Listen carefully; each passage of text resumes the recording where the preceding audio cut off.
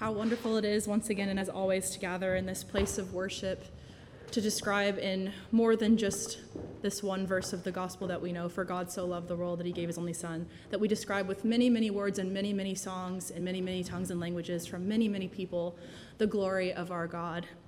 Would you join me for a moment of prayer?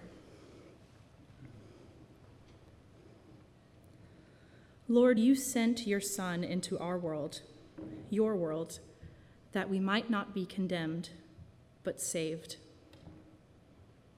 You sent your Son that we might be saved by water and spirit, by faith and baptism, by love and sacrifice, through him.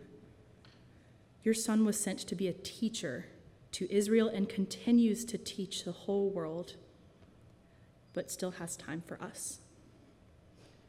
We come before you and in this space weekly because we long to be born from above, born of water and spirit, that you may inhabit our thoughts and fill our actions, and that the Spirit may lead us in shaping your kingdom here on earth. We come here ready and willing to open ourselves to your transforming grace, to be taught and to be changed, to be teachers of the law and leaders of what we know on earth, coming before you on bended knee at night as children before you, ready to learn and ready to receive and understand the path set before us, as Nicodemus came at night before Jesus to learn. We long to follow the path of God and be shaped in our ways to better reflect who and whose we are. Give us minds to comprehend, give us eyes to see, give us ears to hear and mouths to profess that Jesus is Lord, in whose sacrifice we have been born again into your new creation. Send us ready to testify to what we have seen and proclaim the good news through all the earth, that whoever believes in your Son shall not perish, shall not be condemned, but be saved and have everlasting life in Christ. Walk with us, shape us, living God, redeeming Savior, and transforming Spirit. Walk with us. Amen.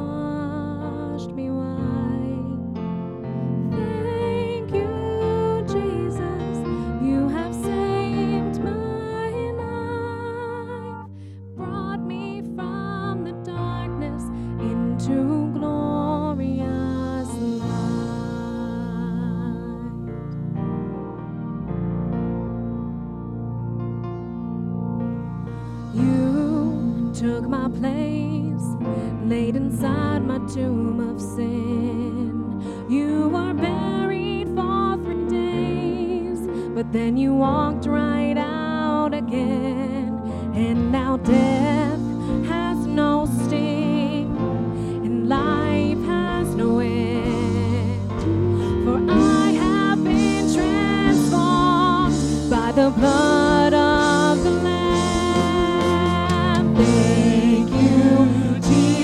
for the blood applied. Thank you, Jesus, you have washed me white. Thank you, Jesus, you have saved my life, brought me from the darkness into glorious light. There's nothing stronger than the wonder-working power of the blood,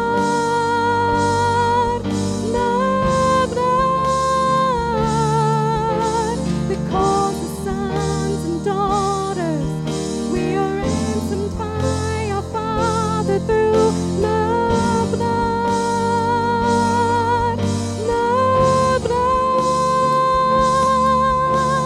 There's nothing stronger than the wonder-working power of the blood,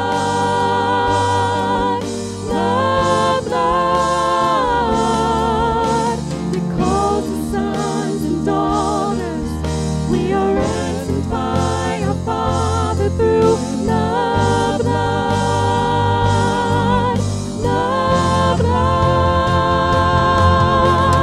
Thank you, Jesus, for the blood applied. Thank you, Jesus, it has washed me white. Thank you, Jesus, you have saved my life.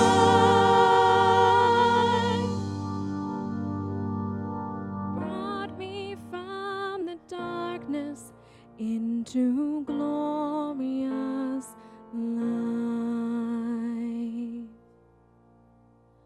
Glory to his name. Glory to his name. There to my heart was the blood applied. Glory to his name.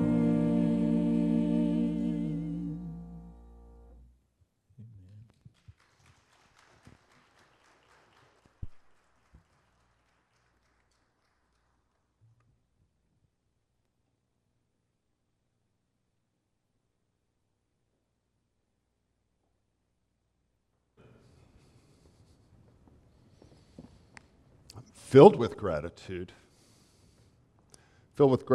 here in worship for the presence of God among us. Grateful for the object of our devotion. Thankful for these ministers of music who have shared so capably and so fully and invited us all to be a part of this experience of worship, where in some way the promises of God and the reign of God are made known in a special way within the church as the church worships. Today we're going to be reading familiar excerpt of Scripture from John chapter 3. We're going to be reading a longer section of that, 17 verses.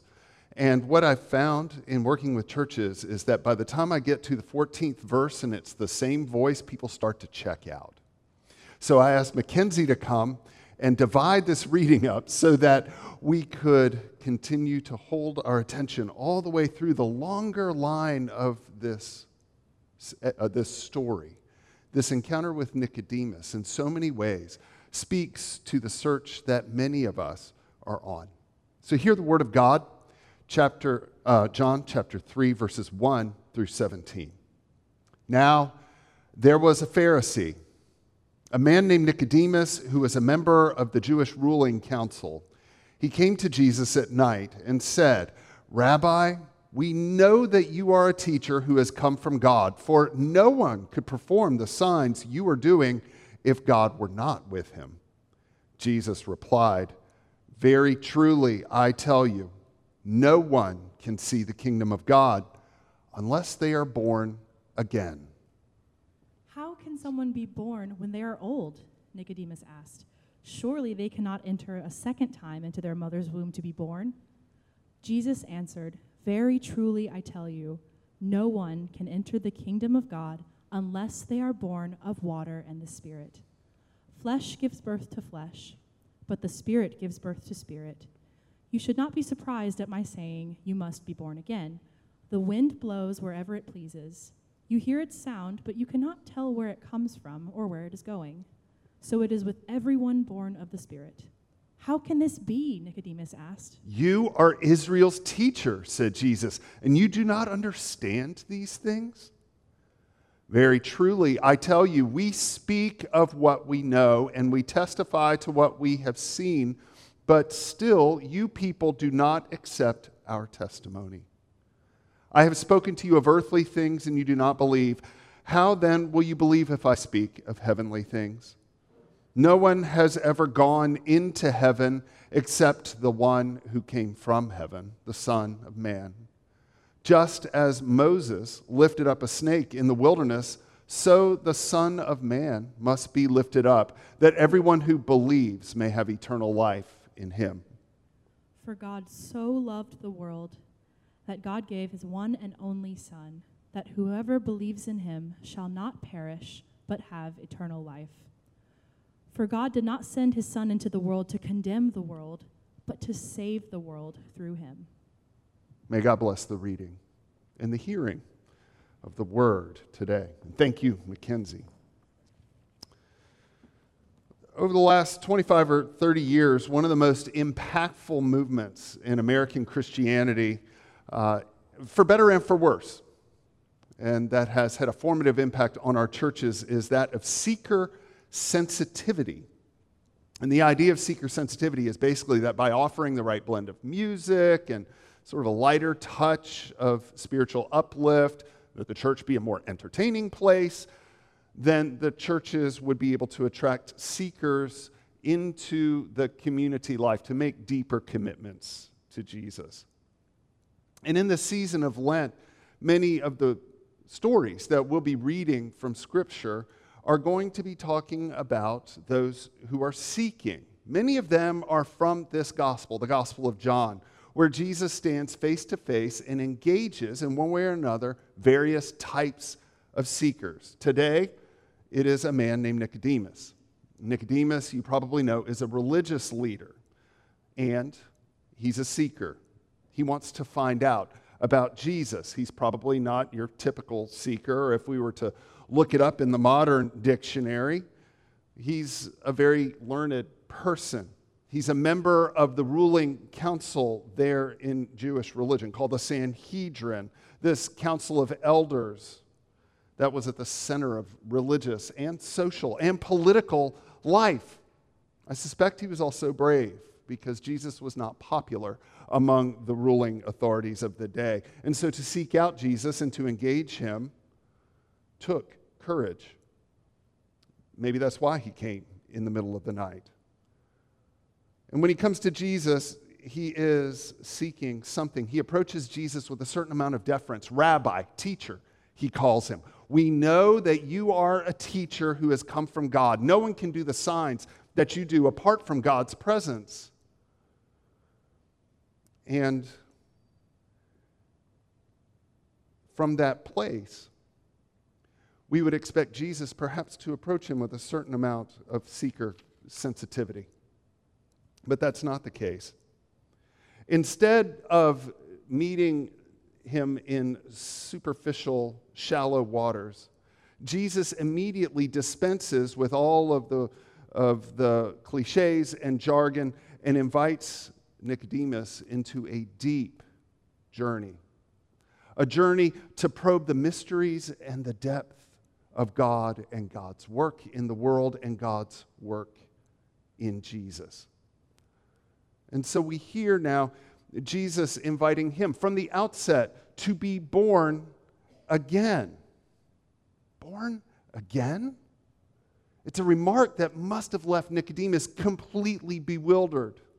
He was a good Pharisee. He was raised in Jewish tradition, and he was raised in all the rituals and all of the faith. as far as he was concerned, he didn't need a whole lot of help. He needed the right sort of wisdom to help him calibrate his sensibilities so that every step he took would be more and more faithful. And Jesus tells him he has to be born again. How could it be that he wouldn't even be able to witness or perceive the reign or the kingdom of God unless he's born again? And you all are sophisticated enough to know, and you've probably heard enough sermons or teachings on this matter to know that the Greek word that's translated here, born again, also has another translation, just as valid and just as important for today. And that is, you must be born from above. And in this pun of being born again from above, I think Jesus wants us to be embedded. Just like he wanted Nicodemus to be confronted by the power of that call. You must be born again and born from above. Jesus intends, I think, both of these meanings, a sort of rebirth that can only come from above. Nicodemus, I think, is sophisticated enough to recognize, as he asks the question, how on earth can I be crammed back into my mother's womb and be born again? He recognizes that Jesus is speaking about a great metaphor. He's using a symbol to talk about starting all over.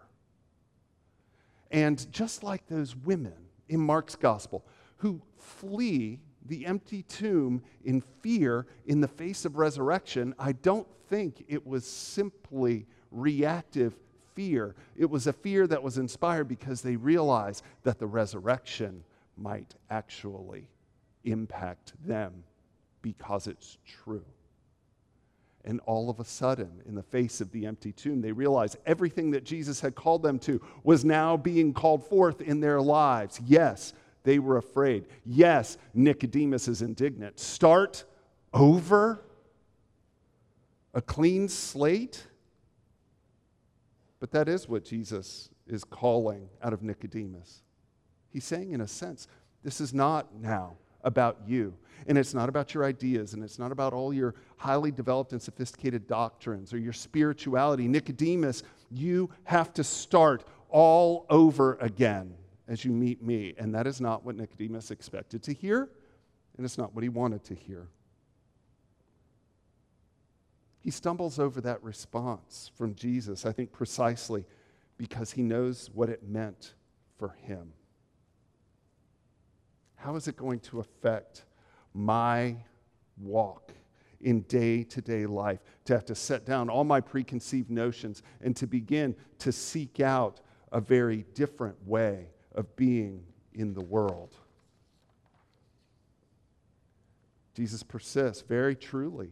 I tell you, Nicodemus, no one will be able to enter the kingdom of God without being born of water and being born of spirit. What is born of flesh is of flesh, and what is born of the Spirit is spirit. And now Nicodemus must be a little grateful because Jesus has given him something he can hang on to, water. And there were plenty of rituals and celebrations in Judaism that used water. Cleansing rituals, outward expressions that symbolized a sort of inward cleansing. And he probably knew about that prophet named John out in the wilderness who was inviting people into the water in the River Jordan, a baptism for the forgiveness of sins there in the wilderness. And Jesus now says, there's more. John had already foreseen this. He said, after me comes one who will baptize with water and the Spirit. The Spirit. That's the means by which our physical baptism has any meaning at all. In and of itself, the waters of baptism have no significance beyond their impact on our body. It is not enough as we engage on this spiritual road, seeking an encounter with the living God. No, that which is born of flesh, Jesus says, is flesh. And that which is born of spirit is spirit. And as human beings, we have grown accustomed to understanding so much that we don't have as coming quite naturally. Sometimes when you're born, eventually, you learn how to eat, and you learn how to walk. And you learn how to make your way in the world. You learn how to talk. There are finer, more refined levels of capacity that we have. We might be able to learn to read. We might be able to learn to write. Some of us, with enough practice, can refine our skills to do something like play the harp, which is an amazing thing. But all this comes by way of natural evolution and our application of ourselves to a task. But what Jesus is now sharing with Nicodemus is that there's no evolution or human development toward God that doesn't first begin with a revolution or a reworking of our very heart, our very center. And so it's not first about just sort of finding the right teacher, learning the proper technique. It's not about reading the perfect book. It's not about discovering some unknown secret no one has ever known before. It's not about engaging and manipulating folks in a certain kind of worship. Jesus is saying that there is no way from here to there, where God is, that begins from a point of origin in our own lives. That which is born of flesh is flesh. You need the Spirit, Jesus is telling him. And then he makes it even harder to comprehend. You need the Spirit, but you don't control the Spirit. It's like the wind, he says. It's utterly free. You didn't choose to be born the first time, and you will not control the pace or the pattern of your own spiritual rebirth that you're seeking. It is out of your hands. And whatever happens in your spirit is a radically gracious act of God that comes out of the freedom of God's own love. And all of this is very disturbing to Nicodemus. And it probably disturbs us too, because we like to control things. And we like to think that at the end of the day that we, like Nicodemus, know something about how to fix our own condition. But it is when we are at the end of our rope. It is when we reach the end of our knowledge. It's when we're in the mess of all of our sins and in the muddle of our helplessness. It is when we are most vulnerable that we finally discover the trustworthiness of God. And we can find ourselves resting there. And so it doesn't begin with our knowledge or our experiences or any of our ritual efforts. The labor room in which our new lives are born is located in that same place of utter helplessness that gives way to trust. And that's exactly what Jesus is trying to bring this very learned scholar and sophisticated seeker from the Sanhedrin to understand. He's trying to lead him to that labor room of new birth. And if Jesus had stopped there, he and we would be endlessly disappointed, because it is impossible for us to contrive our own birth. It's impossible for us to bring all of that into action. Jesus doesn't stop there. He plunges now into even deeper waters with him. And he offers a picture that is almost impenetrable. No one has ascended into heaven except the one who descended from heaven, he says, the Son of Man. And just as Moses lifted up the serpent in the wilderness, so the Son of Man must be lifted up. Ascent and descent. What does that even mean? The whole point of this chapter, the whole point, I think, of the Gospel of John is to tell us the story of how Jesus descended, that he is the Son of God, sent to us from heaven by God. And if Jesus' descent from heaven is possible, then that makes his ascent and our ascent with him possible. And so the road is built from heaven to us, and not the other way around, as much as we would want to make it so. And this is the bottom line, that Jesus' ascent in the gospel is very different than we could ever imagine. that ascent, the very first step in that yellow brick road, begins in the most improbable place. And that's why Jesus talks about Moses in the wilderness. A story from Numbers 21. Nicodemus surely knew it. And if you haven't read it, it's verses 3 through 7 or so. It basically goes this way, that Israel in the wilderness had grown rebellious again. And so God sends a plague of poisonous snakes that bite the people, and they fall sick, and they die. Moses intercedes in the face of God, and then God tells Moses to do something very strange. He's told to cast an image of one of those poisonous snakes in bronze and to hoist it really high on a pole for everyone to see. And everyone who looked on that snake would be healed. And so the malady becomes the cure, this means of judgment. The snake also becomes the means of salvation. It's a weird story. But now Jesus reveals a deep meaning that's hidden in that strange story. As Moses lifted up the serpent in the wilderness, so the Son of Man must also be lifted up, so that whoever believes in him will have eternal life. And whenever we run into that phrase, lifted up, in John's gospel, he isn't talking simply about the physical act of hoisting a cross or a snake off the ground. It's also the very same word that's used over and over again in the Bible that we translate exaltation. So when Peter is preaching, for instance, about Christ's ascension, he says he is exalted, he is lifted up to the right hand of God. It's the same word.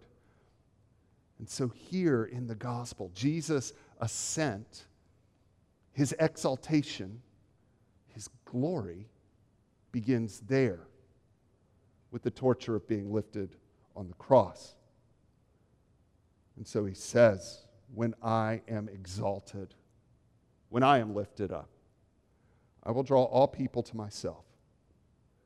That glorious ascent into heaven that Peter could see and vividly preach about began about 10 feet off the ground on a cross of wood and nails of iron. And by God's grace, that instrument of torture radiates a glory that draws the world unto himself. And so we have to ponder what that means for us when this condemned and naked Jesus is nailed on the cross, on display to the whole world. It's more than a picture of human cruelty, as much as it is that. It is now the fullness of human failure and sin on full display. And Jesus says it's the poisonous snake, when we view it, that represents the worst of the world that's killing us. And when Jesus is lifted up on that cross, he is also that image that brings healing and salvation. In that very obscene place called the cross is also the picture of all that we could ever need to begin our own journey to revelation of the true God. And so we can see ourselves and our lostness, our sinning and our rebelliousness. We can see the snake that's bitten us all, but he assures us that because God truly loves us, there is hope. There is salvation. There is a way out. It is the beginning of Jesus' ascension to heaven.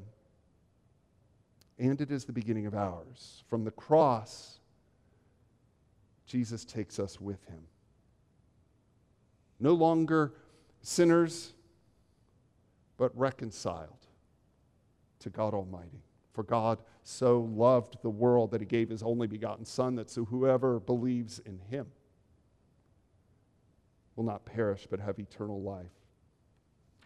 And so I'm here to tell you all today, as we begin this season of Lent now in earnest, as we focus our lives to the joy of Easter, to remind you that it is a journey that takes us through the cross. And whatever it is that you seek, whatever it is that you are seeking, and you've come to church believing we have something to offer, I want you to leave with the assurance that God has written a love note to you in these words. That God has drawn you close, that nothing can separate you from the love that has been forged in Jesus Christ with God Almighty. And by lifting the Son on that cross, He has borne all of our failures and our shortcomings and our sin and our shame. And what God asks of you now is to trust in that act of love and allow your lives to be made new and begin a journey on a new path. It takes a lifetime. Why is it that we have to be reminded of it even at funerals? How many times do we sing some of the most familiar songs at funerals?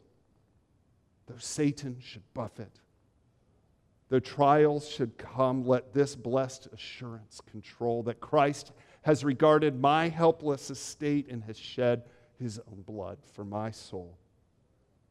My sin, oh, the bliss of this glorious thought, my sin, not in part but the whole, is nailed to the cross, and I bear it no more. Praise the Lord, oh my soul. I'll never forget a friend of mine, a colleague here in Durham, when he was diagnosed with cancer, was texting me kind of right in the middle of worship, because by that time he was receiving chemotherapy and he wasn't in the pulpit. And so at about 11:04, he was texting me. And he said, I hope things go really well today. And I said, I'm praying for you, thinking about you, friend. And was sitting kind of where Keith and Mary Martha were, and I just had this vivid image of the cross, and I said, I'm just starting here today. And he said, that's the only place any of us can start.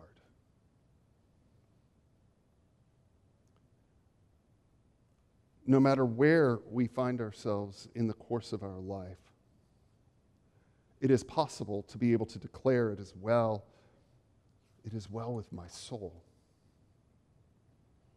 Even Nicodemus, we don't hear anything more from him until the very end of John's gospel. We learn that Nicodemus finally took a stand beneath that cross. He's among those that lovingly and gently disengage Jesus' hands and feet from the boards, and they take his broken body down. And then it says Nicodemus, who had first come to Jesus by night, also came bringing a mixture of myrrh and aloes weighing about 100 pounds. It was a sign of faith. It was a token of gratitude. It was the first kind of outward expression that he had grasped as a grown person, newborn in God's kingdom, what all this was about. And in that damaged body that was taken down from the cross, that seeker found what he was looking for. Or maybe it was there at the cross that he was found by the one who had been looking for him. I don't know what you're seeking, but when we gather in this place, we raise our heads to the difficult vision of a God who has suffered and given all that we might know, now and forever, of a love that does not fail, of a care for your soul that will not abandon you, of a strength in the face of trials and of death that will not wither. It comes to you individually, it comes to us as a church, and it is a promise for a world that God so loved. As we respond today, take a look at your own life. Consider the road you're on and ask who built it. And if your honest answer is, this is the road that I made for myself, then open your eyes, open your hearts, open your lives to the Jesus who enters in, and from this point of departure invites you on a road all the way home to God. receive that gift. It will make all the difference. As we open our hands, as we open our hearts, and as we receive the gift of this handbell chorus, don't take the opportunity to have this personal encounter with God for granted. It is a gift. Amen.